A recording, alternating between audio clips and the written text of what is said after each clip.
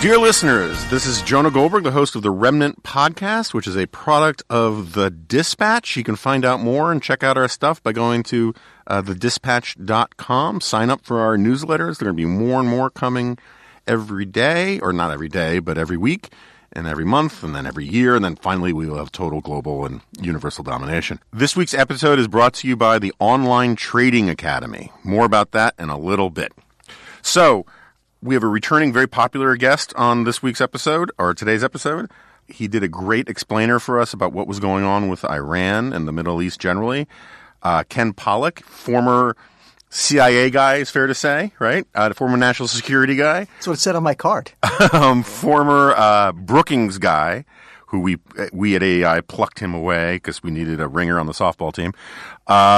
Is here to explain why everything is just going swimmingly in the Middle East right now. So, Ken, thanks for coming back, particularly at short notice. Just your honest assessment. How's everything going since it's been 11 days in October since the phone call? We're recording this on Thursday between Erdogan and Donald Trump. Huge foreign policy success. How would you characterize it? Oh, absolutely, John. This has been brilliant. I mean, you have to go back to Washington, Lincoln, maybe Truman to come up with a monumental success like this. No, look, first off, thanks for having me back. It's always great to be on the podcast with you. This is a mess. Right? This is an absolute mess. It was completely predictable. It was entirely predicted. Trump's entire national security staff going back to his original folks and H.R. McMaster and General Mattis, pretty much everyone who's worked at him, knew anything about this part of the world, warned him that this place would be an absolute mess, that this would cause a collapse and would have all kinds of really nasty repercussions. And as usual, Trump didn't do his homework, wasn't interested, thought he knew better, which is insane given that he clearly knows nothing about this part of the world, and yet did it anyway. Yeah, so I'm sort of obsessed with this, and I want to give you the mic back, but I was trying to think about this when I was writing this column, my LA Times column earlier this week. There have been bigger foreign policy screw-ups in American history, right? You can make the argument, at least. Honest people can disagree about the Iraq War. Honest people can disagree about the Gulf of Tonkin and Vietnam and on and on. I just don't know enough about early 19th century foreign policy, but there has never been if we can stipulate that this is a blunder that is so individually owned by a president. For example, whatever you think about the Gulf of Tonkin resolution, it passed unanimously in the House and all but 2 senators voted for it. The Bay of Pigs was pushed by the Pentagon and the CIA, right? The Iraq War, as you know far better than I do, lots of intelligence assessments supported W. He had votes and support from both parties. He had precedents he could cite from his predecessor. Other governments were with him on board. You can still call it a mistake, but you can't say he has all the blame to himself. Trump's own national security team didn't want him to do this. He didn't tell anybody in Congress he was doing this, right? I mean, has there ever been something that a president owns so completely? Yeah. It's an interesting point. I'd not thought about it in those terms, but I think you're right. I'm kind of, racking my own memory. I can't think of any occasion that was like this. I mean, certainly we can think of, as you point out, controversial decisions in American history. And we can think of some more discrete, smaller examples. Ronald Reagan's decision to invade Grenada and the decision to put the troops back into Lebanon.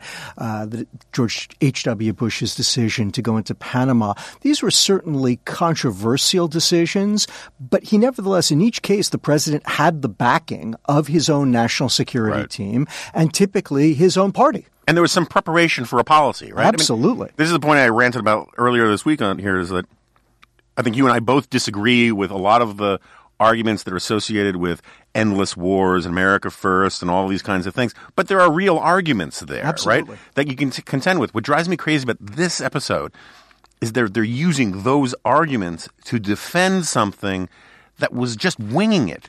And if Trump really believed this stuff, there are all sorts of policy things that you could implement that put this idea, like he wanted to do this months ago, and that's why Mattis resigned.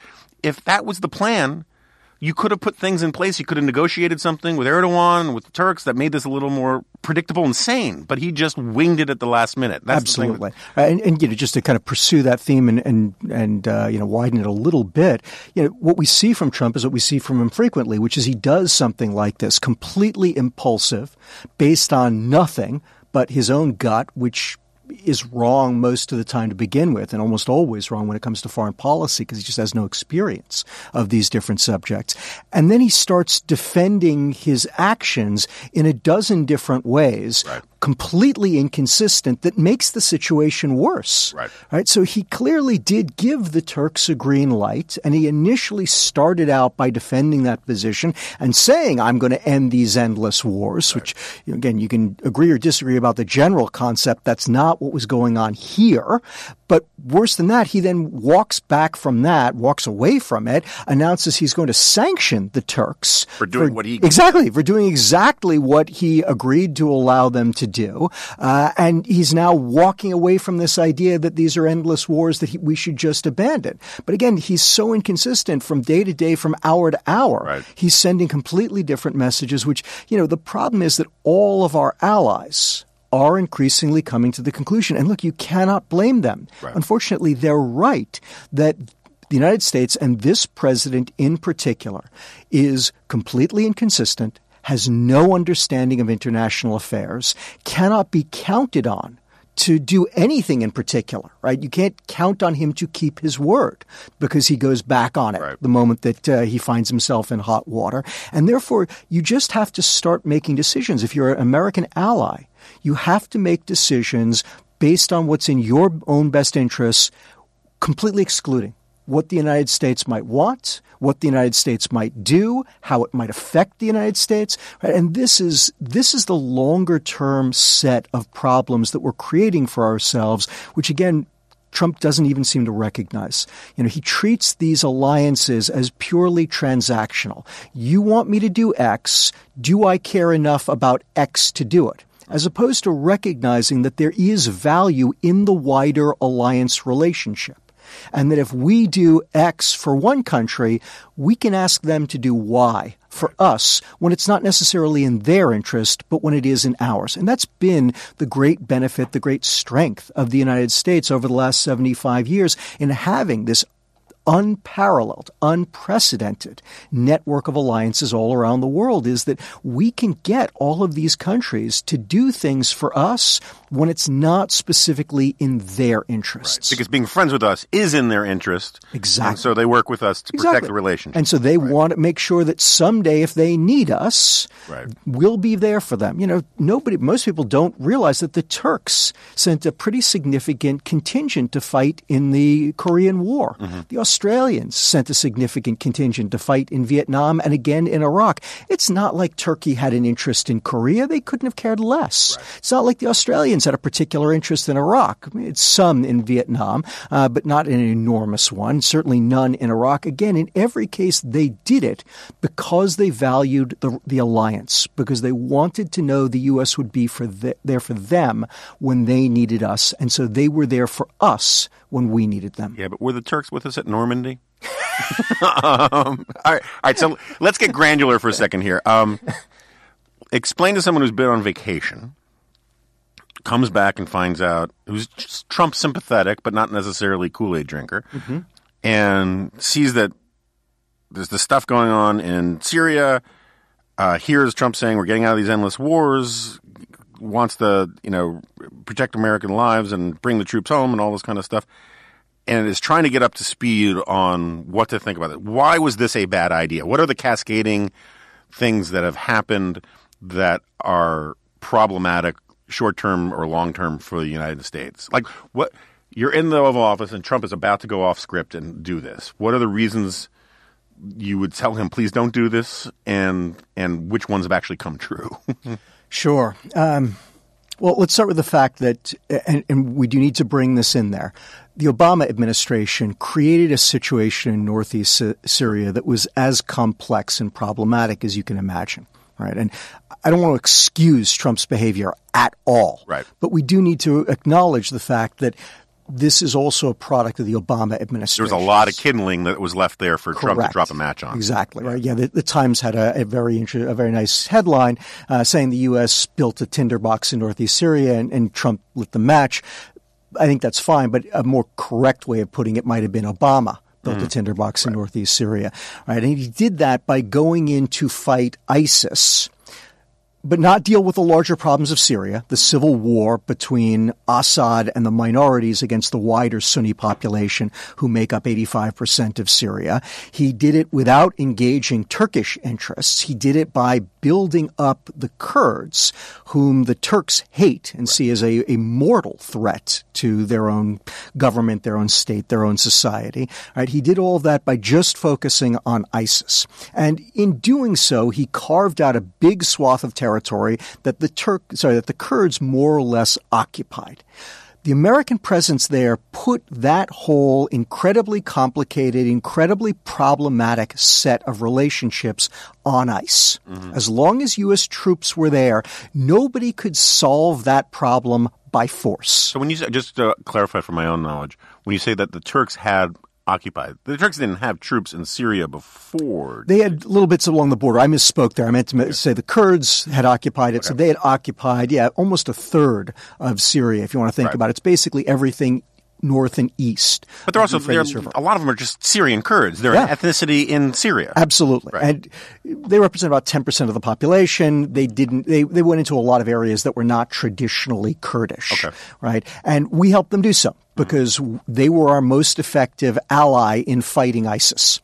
And we were determined to fight ISIS. Again, one of the problems in both Obama and with Trump himself is not understanding that ISIS was a symptom of the Syrian civil war, instead treating it as a cause or something separate from it that you could be addressed independently. So we created this incredibly complex set of circumstances where the Kurds were carving out an area for themselves, and let's understand they want to be independent. They don't want to be part of Syria or Turkey or Iraq or Iran, for that matter. They want their own country. I think that's entirely understandable. They are the largest nation in the world without their own country.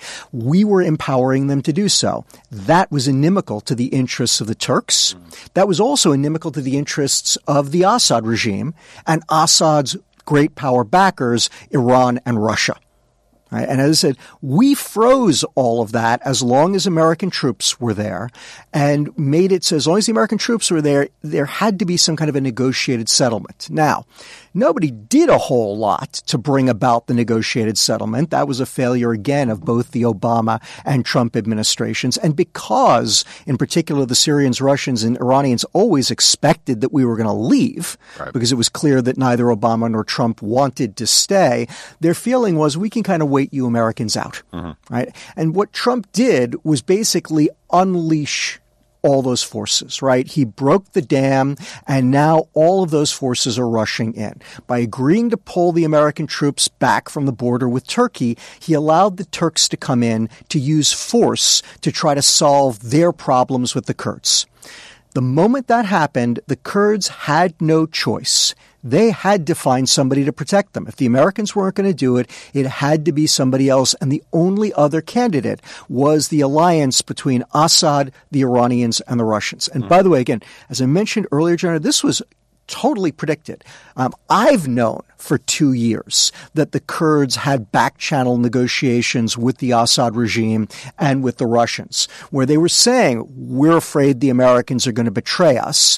When the Americans betray us, we've got no choice. You guys have got to help us. And they've been negotiating the terms. What they were hoping was that the American presence would make the Assad regime in Russia more willing to give them some degree of autonomy. And they were hoping that they could extract that. But as I said, they weren't having a whole lot of success, because everything that Damascus and Moscow heard from Trump is, I'm leaving, I'm leaving, I'm leaving. Right? And therefore, the Kurds really didn't have much leverage. They kept resisting, but they knew that at some point they were going to have to do that. That's why, within a week of Trump agreeing to pull back the American troops, they were able to strike a deal with the Assad regime to bring the Syrians in. So what do we have now? We've got the Turks occupying parts of the border.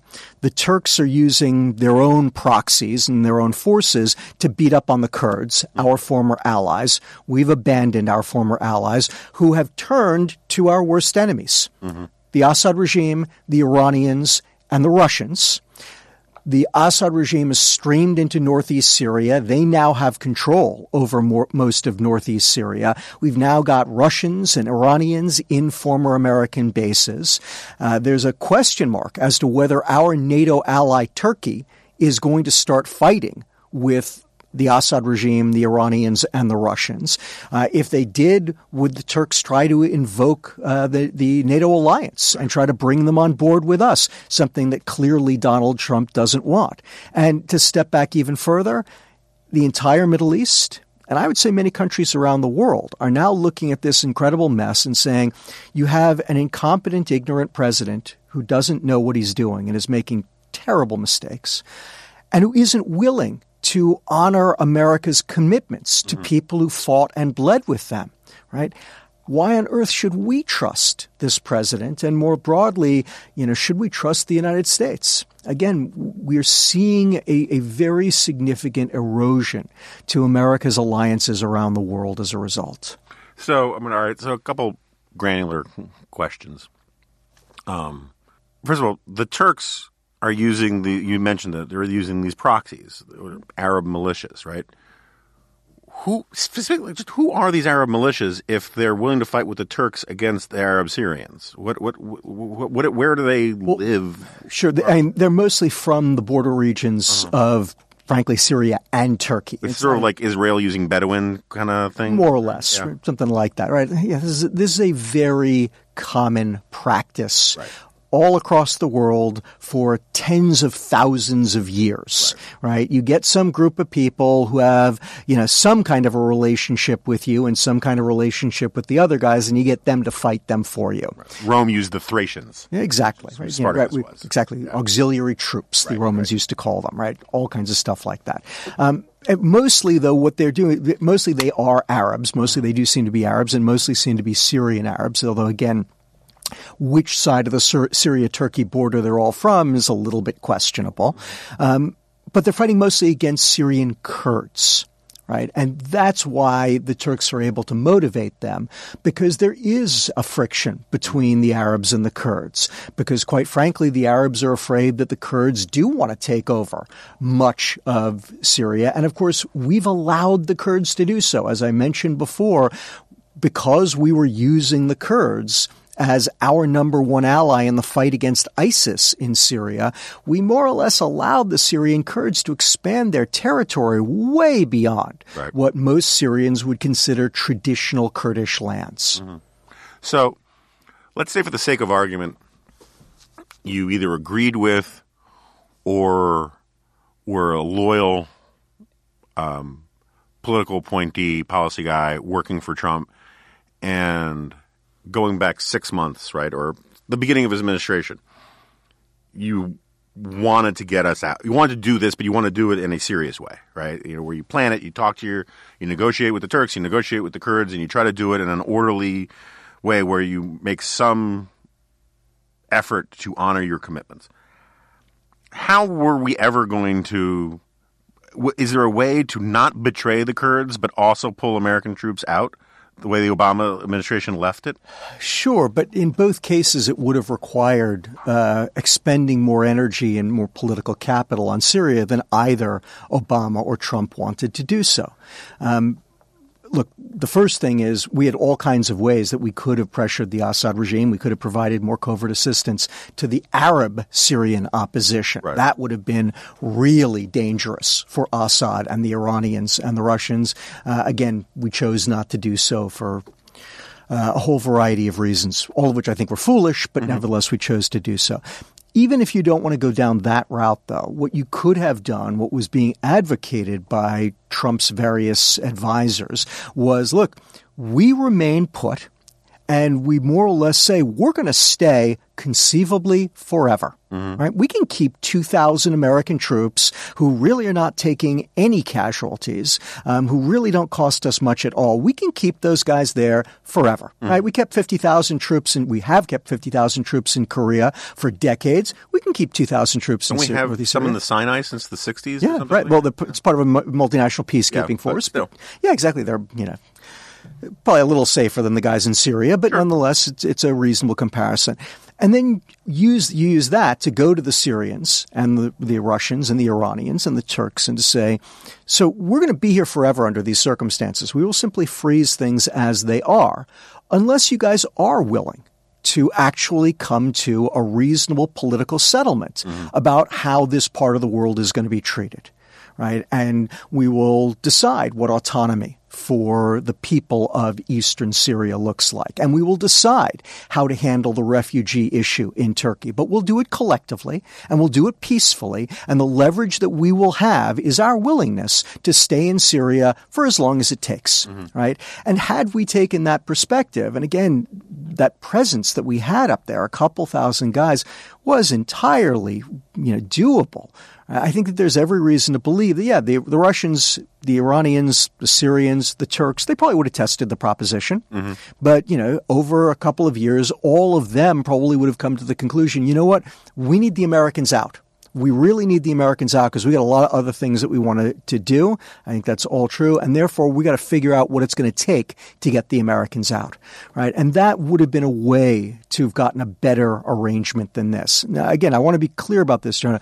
That's not my preferred way of doing things. That still would be playing with a weak hand, but it's at least playing. Yeah. As opposed to just kind of folding, or I don't know what the right analogy would be, burning your cards, maybe handing your cards to the other players and asking them which ones you'd like them to, or they'd like you to play. Turning them around so they see them and give them to yours. So I saw a tweet from our friend Mike Gallagher, congressman, saying that he wanted to ask Esper this. Erdogan has been talking about wanting to do this for a very long time, right? And we've known that he's wanted to do this for a very long time. What do you have any sense or best guess about what it is that Erdogan may or may not have said on the phone to Donald Trump to make him just say, not only can you do this, but you can do this right now, right? I mean, because again, whether you disagree with the policy or not, Trump could have said to Erdogan, whoa, hold on. Give us time to at least prep our allies. We don't want to be bugging out of our positions and give this propaganda victory to the Russians. Let us do this in an orderly way, but okay, right? He didn't do that. He just literally greenlit a thing that could have turned into and still may turn into ethnic cleansing, right? Do you think it seems to me there are only two possibilities. Either Erdogan threatened Trump with something or Trump was trying to ingratiate himself to Erdogan. But what am I missing, or do you have any best guess? Honestly, John, this is one of the great mysteries around this presidency. He often acts like a groupie around these nasty dictators. What his relationship is with Putin, what his relationship is with Kim Jong-un of North Korea, what his relationship is with Duterte, right? He seems to be infatuated with these people. And, you may be right that they may have something on him. What I see is more like this kind of a fawning willingness to be, kind of talked into these actions by these guys, which, as I said, I don't really understand. And let's remember, he's done this once before with Erdogan. Right? In December of last year, he got off a phone call with Erdogan and again announced that all the U.S. troops were coming out of Syria. Tweeted that and briefly set off another, absolute firestorm. Because, by the way, as best we understand it, he had just promised the Saudis that he wouldn't pull those troops out. And the Saudis had gone in to an OPEC meeting and, basically blocked an effort by OPEC to raise the price of oil because Trump had said, I'm going to keep the troops in. And then he talks to Erdogan and all of a sudden he's pulling them out. So there clearly is something that Erdogan in particular, but as I said, I think, this wider group of autocrats has on Trump that I don't think any of us understands, but he seems to respond like Pavlov's dog whenever they blow the whistle. This is a wholly gratuitous self-indulgent tangent of speculation on my part, but I sometimes think that, like, Trump has always wanted to belong to the best clubs, right? He has this bridge. He's the bridge and tunnel billionaire thing, and he goes into Manhattan and he's looked down upon by all the fat cats.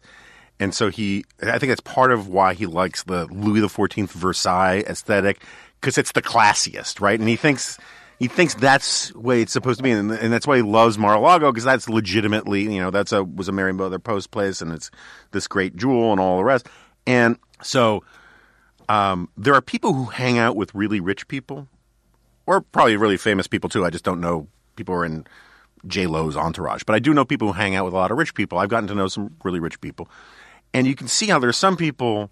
I don't think it's happened to me because I don't hang out with them that much, but you get used to hanging out with really rich people. And so this is an analogy. You get used to hanging out with really rich people, and you start to get confused about the fact that you're not actually rich yourself. And I think and so you start either spending money stupidly, or you try to show these people who are so much richer than you that you can play in their league, and you start paying for vacations that you can't afford and all this kind of stuff, or talking about flying private when you can't afford ever to do anything like that. I kind of get this feeling that the true autocrats, they talk about their actual power and their ability to use their power in ways that Trump, first of all, I don't think went into office not understanding that presidents don't have that power. And he wants to seem like, I can be that kind of leader too, and impress these guys. I mean, I'm not articulating it perfectly, but there's this. He wants to feel like he's part of that club, and so he shows off by doing these unilateral things for these other guys. And I think more and more, you know this stuff so much better than I do, but the intelligence apparatus of these countries, they all have psychological profiles of this guy, and they must know that the way you kind of get him to bend to your position is give him opportunities to show off that he's a tough, ruler who doesn't have to answer to his own people or all that kind of stuff too. There's something in there that I think explains some of it. Yeah, I think that's a fascinating insight, John. I got to say that it's a theory that certainly seems very consistent with the facts as we know them. Yeah. And I'm also struck, in some ways it goes back to a point that you made earlier in our conversation, which is that, one of the things that's so fascinating about this presidency is how we are reduced to psychology to try to understand what is going on here. Right. I don't remember under whether it was Obama or George W. Bush, let alone, Clinton, George H.W. Bush, Reagan, this kind of endless need to try to go to psychology to try to understand what was going on. Right? And to my mind, this to me is very dangerous. My reading of the Constitution, my reading of the Federalist Papers was that the founding fathers were trying to build a state that was about far more than just one man. Right? They never wanted this to be a personalist state. This was supposed to be a collective, and that the wisdom was found in the collective of this group of people with experience, with contact with the people, with an understanding of both the country and the world, that's what they were really looking to build. And boy, under this administration, we seem to be about as far away from that as I can possibly imagine. Yeah, so I've been thinking about this a lot. I wrote about this not too long ago. Remember Khrushchev's speech denouncing Stalin in 1956, right? And that's where we get pretty much the phrase cult of personality. Mm-hmm. And it occurred to me that one of the reasons, there were lots of reasons why Stalin built the cult of personality about himself. But one of the techniques, it was both an ends and a means, was, he would constantly change his positions or change what the operative plan was to expose who wasn't loyal to him. And then he'd kill them, right? Or throw them in the gulag for a while or whatever. So he could walk in the office one day and declare that vanilla is the only great flavor of ice cream, and Beria and Khrushchev, all of them would say, oh, absolutely, Comrade Stalin, only vanilla, only running dogs like chocolate. The next day, go in and say, I love chocolate. And anybody who didn't switch with him, okay, he's not a total loyalist, right? And so Trump doesn't do anything like that. Trump's not Stalin. He's not murdering people and all that kind of stuff. But you can see why there are certain people, the sort of the Gorkaites, have to go to this argument of infallibility, just trust his instincts, because you can't offer a consistent through line that explains his actions, right? So you can't fall back and talk about, spare me this, endless war stuff. The same week he's saying that, he's sending troops to Saudi Arabia, right? So all you got to do, the only safe harbor for a loyalist who cares about monetizing the Trumpy base is to just say he's always right, because there's no other intellectually coherent and consistent argument to make. I don't think that's the way Trump plans it, but you can see how you fall back in that, And so you he doesn't plan anything. So. But that's the point, is that makes psychology the only interesting way to talk about him, because you can't talk about, let's go look at his early writings. You can't do any of that kind of stuff. Okay, so I want to move to the broader Middle East in a second, but first we should talk about our sponsor this week, which is the Online Trading Academy. Why does Wall Street seem to win so consistently? How can I do more than just buy and hold stocks? Well, the Online Trading Academy has some answers for you, or at least it teaches you how to ask the right questions. The Online Trading Academy wants you to start knowing now. As a leader in investing and trading education, Online Trading Academy teaches people just like you a step-by-step process designed to help you make the right moves in the financial markets. You'll discover common investor mistakes, learn about risk management skills, and how to develop a personal income and wealth education plan. It's simple to get started. OTA's flexible learning style lets you take classes at one of their more than 40 financial education centers or in an online classroom from the comfort and convenience of your home. Students have given Online Trading Academy a 94% satisfaction rating based on more than 190,000 reviews. No one will ever care about your financial future as much as you do, so now is the time to start learning how education could help you take better control of your financial future from now on. A strong economy is the best time to prepare for a bad one. What would you do if you knew skills designed to help you generate income and build confidence towards your retirement goals? Get started by joining the more than 500,000 people who have attended one of OTA's free classes. So, check out Online Trading Academy. They have a really great deal right now. You can sign up for a 3-hour introductory class at otatrade.com/dingo.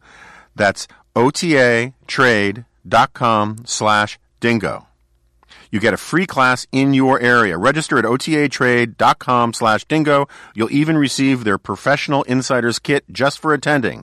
That's otatrade.com/dingo. Begin taking control of your financial future today with no obligation. So, one of the reasons I want to get you back on here, we had you a few months ago, to talk about the Iran deal and the mess in the Iran deal and all that kind of stuff. And then we were at a retreat thing, and I heard you give a presentation about the Iran stuff, but also the broader problems of the Gulf states and America's relationship to there. Why don't you sort of lay out, let's imagine this stuff didn't happen. The Kurd thing didn't happen 11 days ago, right? Explain why you were worried about where we were vis-a-vis the Iran situation and the Gulf states, and then maybe afterwards I'll ask you how this ties into that. Sure. So let me see if I can do it quickly, because I don't want to... No, it was complicated. But yeah, and the presentation I gave was like 30 minutes long. I can't imagine you want me to drone on for that long on the podcast. So let me see if I can give a very quick version of it. Okay. Got to back up a little bit. When the United States and Iran struck the JCPOA, the Joint Comprehensive Plan of Action, the Iran nuclear deal, the key there to understand is that in Iran, this was incredibly controversial, right? And the people who pushed it through, group I'm going to call the moderates, which I think is the right way to think of them, even though that term always gets disparaged, led by President Hassan Rouhani and his foreign minister Javad Zarif. The argument that they made was, look, we need to revive the Iranian economy. That's what the people care about. The only way to do that is to get the Americans to lift their sanctions. The only way to get the Americans to lift their sanctions is to agree to limits on our nuclear program.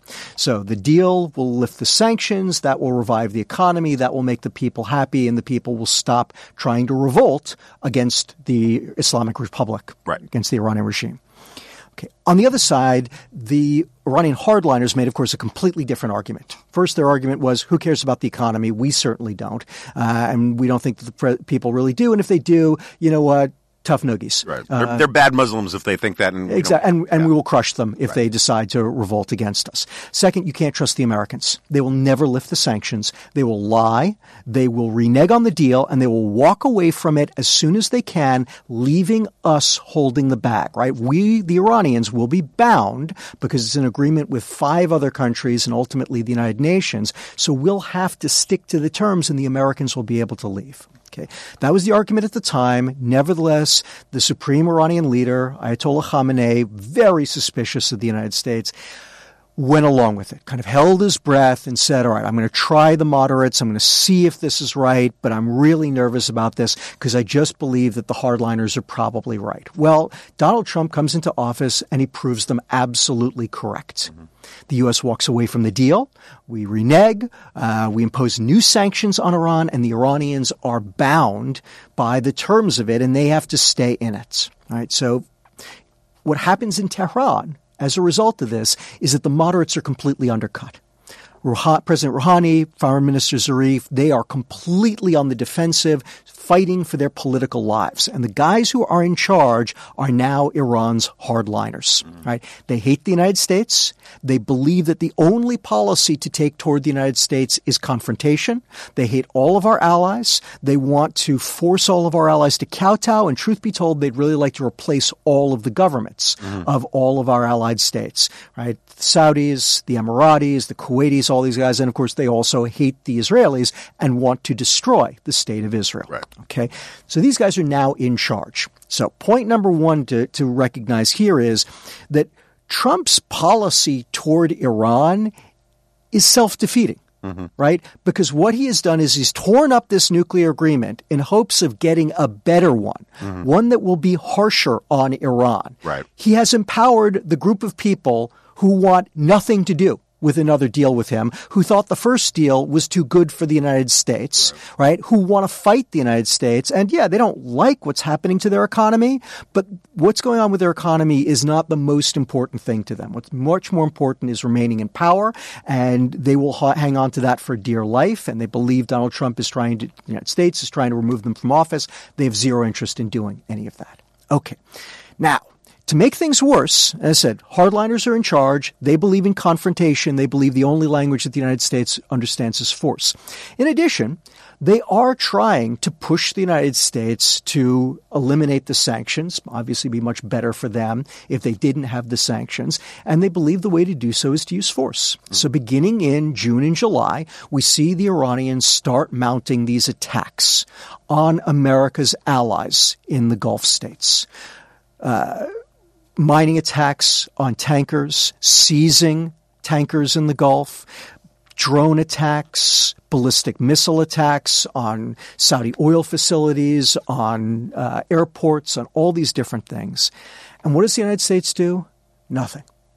Right? In fact, the Trump administration, starting with President Trump and Secretary Pompeo and the other senior officials, come out and start announcing that the United States doesn't care if Iran attacks our allies.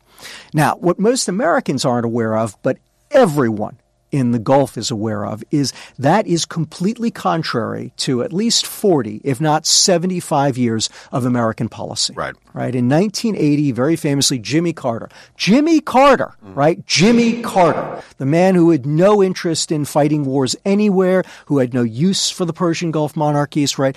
Jimmy Carter announces the Carter Doctrine says the United States will use force to defend the oil fields of the Persian Gulf because they are too important to the global economy. At the time, he says it about a possible Soviet threat, about external threats. Ronald Reagan comes in, and of course, 1987-88, the Iranians are attacking Gulf oil tankers, and Ronald Reagan extends that to threats from within the Gulf, what I call the Reagan corollary to the Carter Doctrine. Right, and ever since then, the United States we started flagging Kuwaiti tankers. Exactly, right, escorting them with American naval ships, and the Iranians attack our ships, and they attack the Kuwaiti ships, and we retaliate, and we respond. And of course, very famously in 1988, we wind up sinking about half the Iranian Navy as part of that fight, right?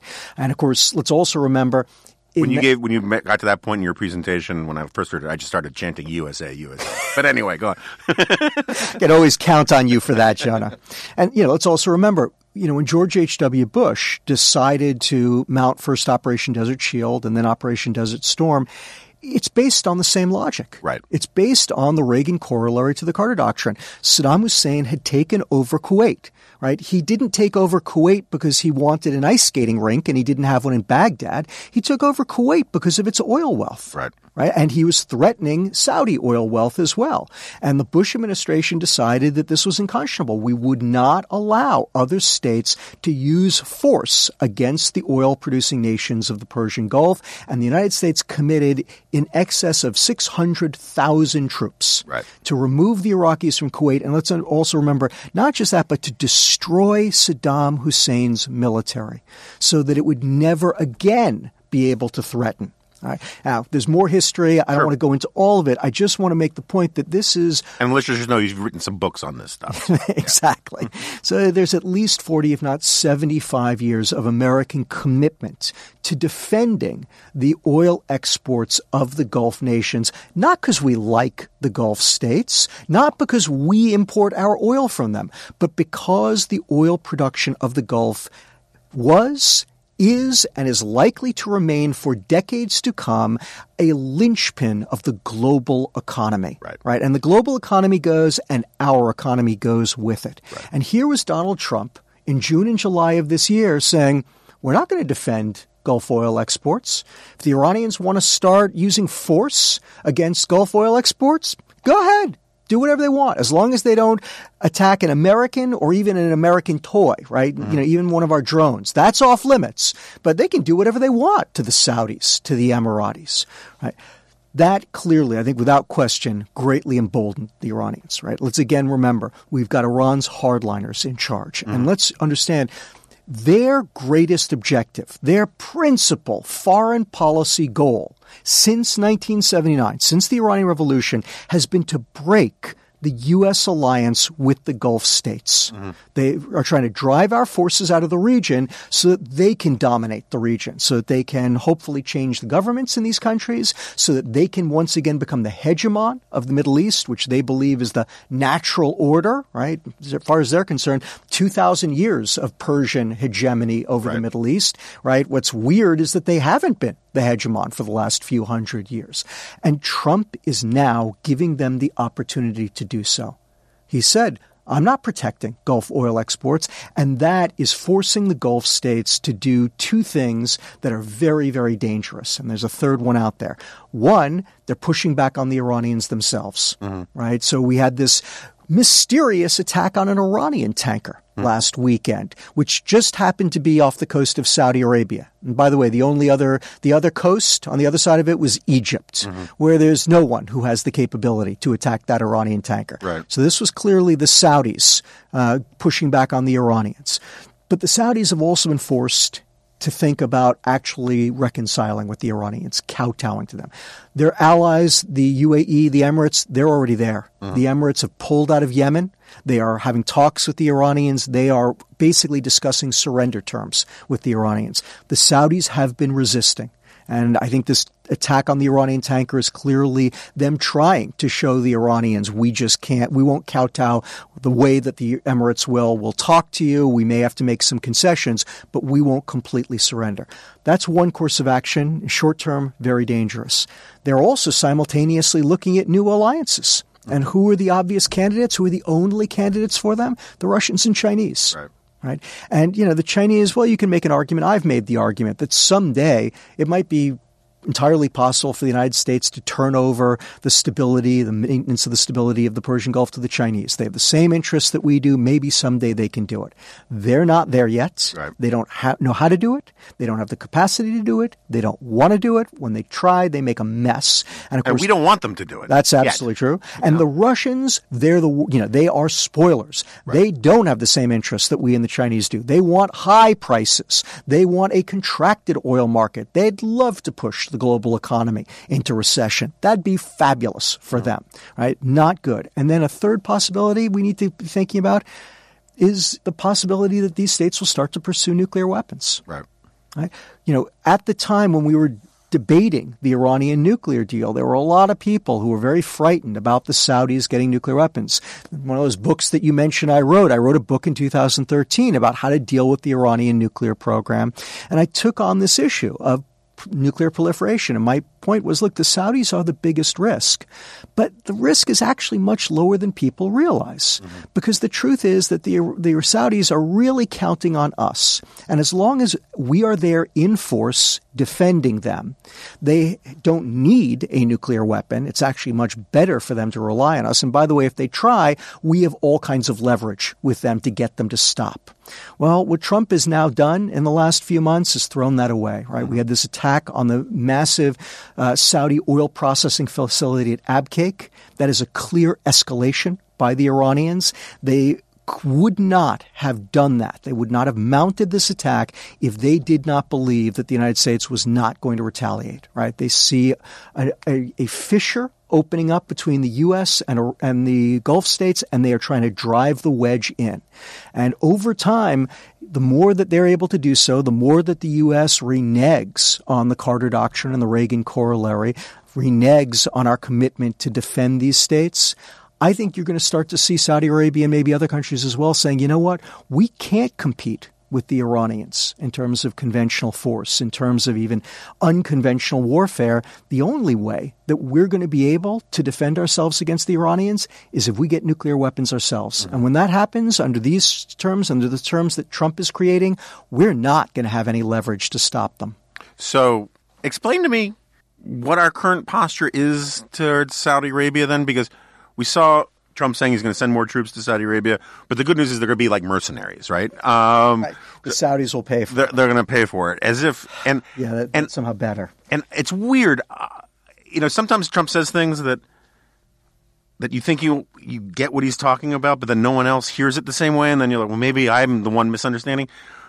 Yesterday or the day before, in the Oval Office presser thing, where the poor Italian prime minister was like, "What have I gotten myself into?"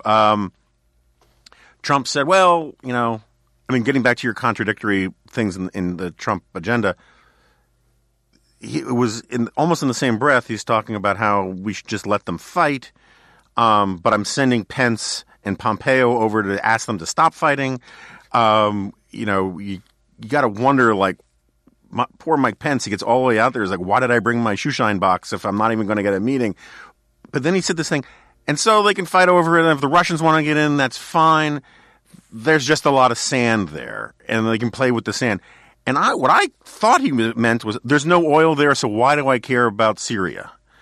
I could be wrong, but he was so contemptuous of it. He was like, it's sand, right? He cares about the Saudis. He likes the Saudis. He's sending them some troops, sort of like the Golden Company in Game of Thrones. But do the Saudis right now honestly believe that Trump won't? I mean, that tweet where he had said, we're locked and loaded and we're waiting for the Saudis to tell us what to do, which I thought was I did not see that coming in the All America First stuff. It's like the fine print, pending approval from the Kingdom of Saudi Arabia. But how do I reconcile the story that you're telling with the public posture I see from Trump all the time vis-a-vis Saudis, where he seems like he really wants to get their back? Yeah, it is a great question. When you talk to Saudis about Trump, what you hear from them is kind of unbridled fury. Mm-hmm. What they will say about Trump is that Trump is all talk and no action, mm-hmm. right? Which is very consistent, right? Any number of people have made the point that he's completely reversed Teddy Roosevelt's wise dictum, right? He's, shout and threaten as loudly as you can and, But carry a small stick. Exactly. Carry a tiny little stick. Yeah. We won't run with the euphemism. Exactly.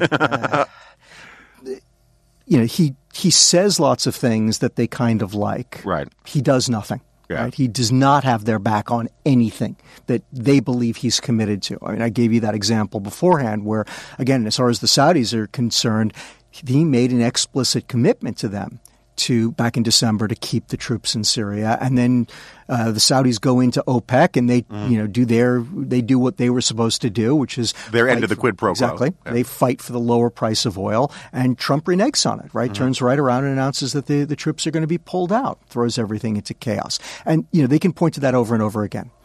With regard to, that remark about Saudi, I interpreted it completely differently. And I interpreted it the way that the Saudis did, which is that this is Trump setting us up to be the fall guys. That he doesn't want to be blamed for this, that whatever happens, he wants to blame us. Right. That, he really doesn't want to strike at all.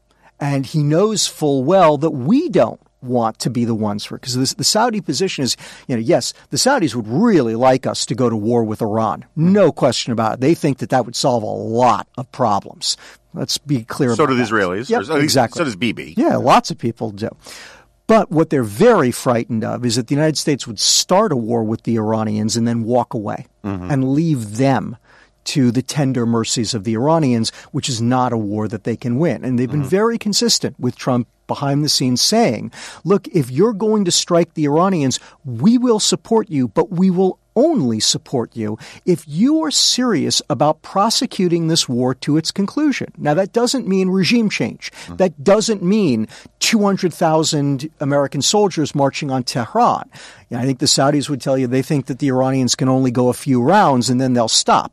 But they want to make sure that the United States is prepared to go a few rounds with Iran, not just poke the hornet's nest and walk away. Right. They've never gotten a sense, in fact, they've consistently gotten the sense from Trump that he isn't willing to do that. And therefore, what they've consistently said to him is, if you will go the full distance, if you will fight the Iranians till they back down, which we don't think will take very much, but if you do that, we will back you. Otherwise, we're not interested. And Trump has more or less been using that as an excuse for his own inaction, right? Which, again, is just infuriating to the Saudis. Right, because their feeling is the Iranians will, and I think they're right. I think the Iranians would back down very quickly because they have enormous respect for American conventional power. Now, the one caveat to that is that, Trump has so consistently said he doesn't want a war with Iran. I think the Iranians now believe it. Right? I think that the Iranian hardliners believe that Trump is absolutely unwilling to go to war with them almost under any circumstances. Yeah. And so even if Trump mounted some, I expect that they will hit Saudi again, right? Especially in response from this attack on the oil tanker. They're going to have to figure out how, where the U.S. troops are because they aren't going to want to hit the U.S. troops, right? But they'll be able to figure that out. When they can figure out what to hit without endangering U.S. troops, they'll hit something. My guess is Trump does nothing. But even if he did something, right, my guess is that, there's a good likelihood that the Iranians will come right back at us. Yeah. Because they think that Trump won't go more than one round with them. That maybe, again, he'll just poke the hornet's nest and then run away because he's afraid of them. And that's just incredibly dangerous, right? That is what we saw from the Iranians in 1987. And it took the Reagan administration really ramping things up to convince the Iranians, no, we will stick this out. Because remember, the Iranians saw us run from Lebanon in 1984. And again, it's much more complicated than that, but that's how they saw it. And so their assumption was the Americans won't stick this out. We poke them a few times, they'll leave. And again, the Reagan administration had to come back. And again, at the end of the day, it didn't take much American military effort to convince the Iranians that they were going to lose and they needed to stop. But it did take more than a couple of rounds. Yeah. And also, you factor in the fact that we can't go down the Afghan rabbit hole. But it is pretty obvious that we're trying really, really hard to extricate ourselves there and basically figure out a way to not lose too much face doing it. And you added into the fact that Trump is locking in on this no more Middle East wars. Lindsey Graham's a warmonger. Anybody who disagrees with him about this, it's very difficult to then turn on a dime and show a lot of stick-to-itiveness and will to engage the Iranians if you're working on the assumption that he bizarrely is that Rand Paul represents his base more than any other politician when it comes to foreign policy. I just don't think that's the case. Yeah, I'm not even going to try to wade into the domestic politics. I will say that again, typically what we see from the public opinion polls is the American public can be quite bellicose, and it really is about leadership. Right. If you get a leader who, if you get a president who wants to lead in a more belligerent direction, the American public is up for that. If you want to lead them in a more pacific direction, the American public can be up for that as well. They tend to trust their presidents. There is Middle East fatigue, and rightly so. No question about it. But, to go back to this point that you and I are both making, just put a fine point on it, I think to really boil it down, the problem here is that Trump is trying hard to avoid wars, but he is doing it in a way that could actually wind up provoking wars, not just among the region, but wars that we will find it incredibly difficult to stay out of. Mm-hmm. All right, so we're running out of time because we have a hard out of here. But the situation with we call it Syria. I guess we call it Syria, not the Kurds. We don't have a gate yet for any of this. How much? So people are talking about whether or not you mentioned that the Turks may actually start fighting. The Syrians who are proxies for Iran and for Russia and all of that. But I always got the sense that Erdogan and Putin actually have each other's number and have an okay relationship. Erdogan keeps saying that they do. So score winners and losers in all of this. Do you actually think there's going to be in a realpolitik, I can imagine a scenario where it'd be kind of good if Erdogan and Putin were more hostile towards each other, because that gets us back into the more familiar muscle memory of NATO, right? Because then Turkey is more within the fold. But it doesn't seem like that's happening. So who comes out of this a winner? Who comes out of this a loser? Sure, right. And let's also remember we are simultaneously sanctioning Turkey while we're doing doing something we greenlit. Correct, which is, again, bizarre, right? All right, winners and losers. The obvious losers are the Kurds. Mm-hmm. But I would also say the United States and all our allies are also losers in this. The big global winner is Putin, right? And, we used the analogy beforehand, everybody is. It's not like, we came up with this brilliant new analogy, but, the kind of poker game. You have to say that Vladimir Putin, he's got a very weak hand. He's had a weak hand for a long time. He plays it really well. Yeah. Now, again, in part, it's because we keep showing him our hand and asking him how much we should bet. Right.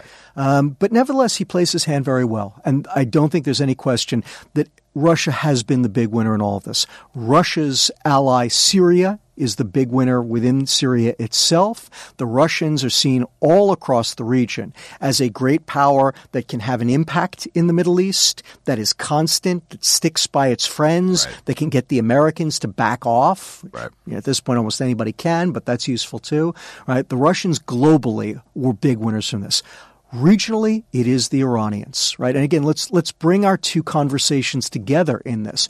What we've seen in the Gulf over the last 4 or 5 months is the erosion, if not destruction, right? We're certainly kind of coming up on the destruction of 40 years of American policy. The foundation of the American position in the Middle East has been that alliance with the Gulf states, something that actually goes back to, famously 1945 and Roosevelt meeting with then King Abdulaziz ibn Saud, right? The Iranians are driving a stake through that, and Trump is, opening up his coat to let them do so, right?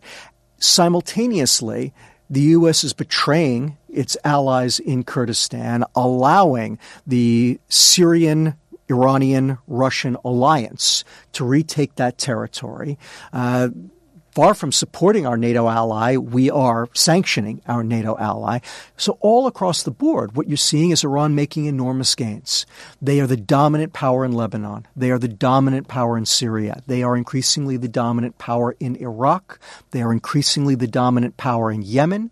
And they are becoming the dominating power in the Persian Gulf because we're refusing to enforce the Carter Doctrine, its Reagan corollary. Across the region, and I hear this again and again and again from Arab friends, from Israeli friends, Turkish friends, Kurdish friends, you name it, is we are midwifing the rebirth of the Persian Empire. Mm-hmm. What could go wrong? Okay, Ken, I could go on for this for a while, but we really do have a hard out of here, and I got to do some housekeeping. But first of all, thank you so much for coming on. I'm not going to ask you to predict what happens next. Thank you. That's crazy. I do wanted to tell you, Jack here showed me his phone while you were talking. Oh, no. I know you were worried about that this might not happen, but it's now official.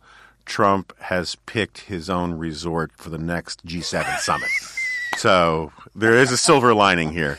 Thank goodness. Anyway, Ken Pollack of the American Enterprise Institute, thank you so much for being here. Thanks so much for having me back on, Jonah. Okay, thanks again to Ken Pollack. We got to get out of here, but I do want to say thank you again to everybody who's shown so much interest in the Dispatch. You can go to thedispatch.com to sign up for free newsletters right now, or you can sign up for the lifetime membership thing. That's your call. But go to thedispatch.com to sign up for newsletters, to check it out. Go find our manifesto if you like. Please spread the word about this podcast and our newsletters. We really appreciate all the support, and we can't wait for the full launch early next year. And until then, thanks to everybody. Thanks to Jack. And I'll see you next time.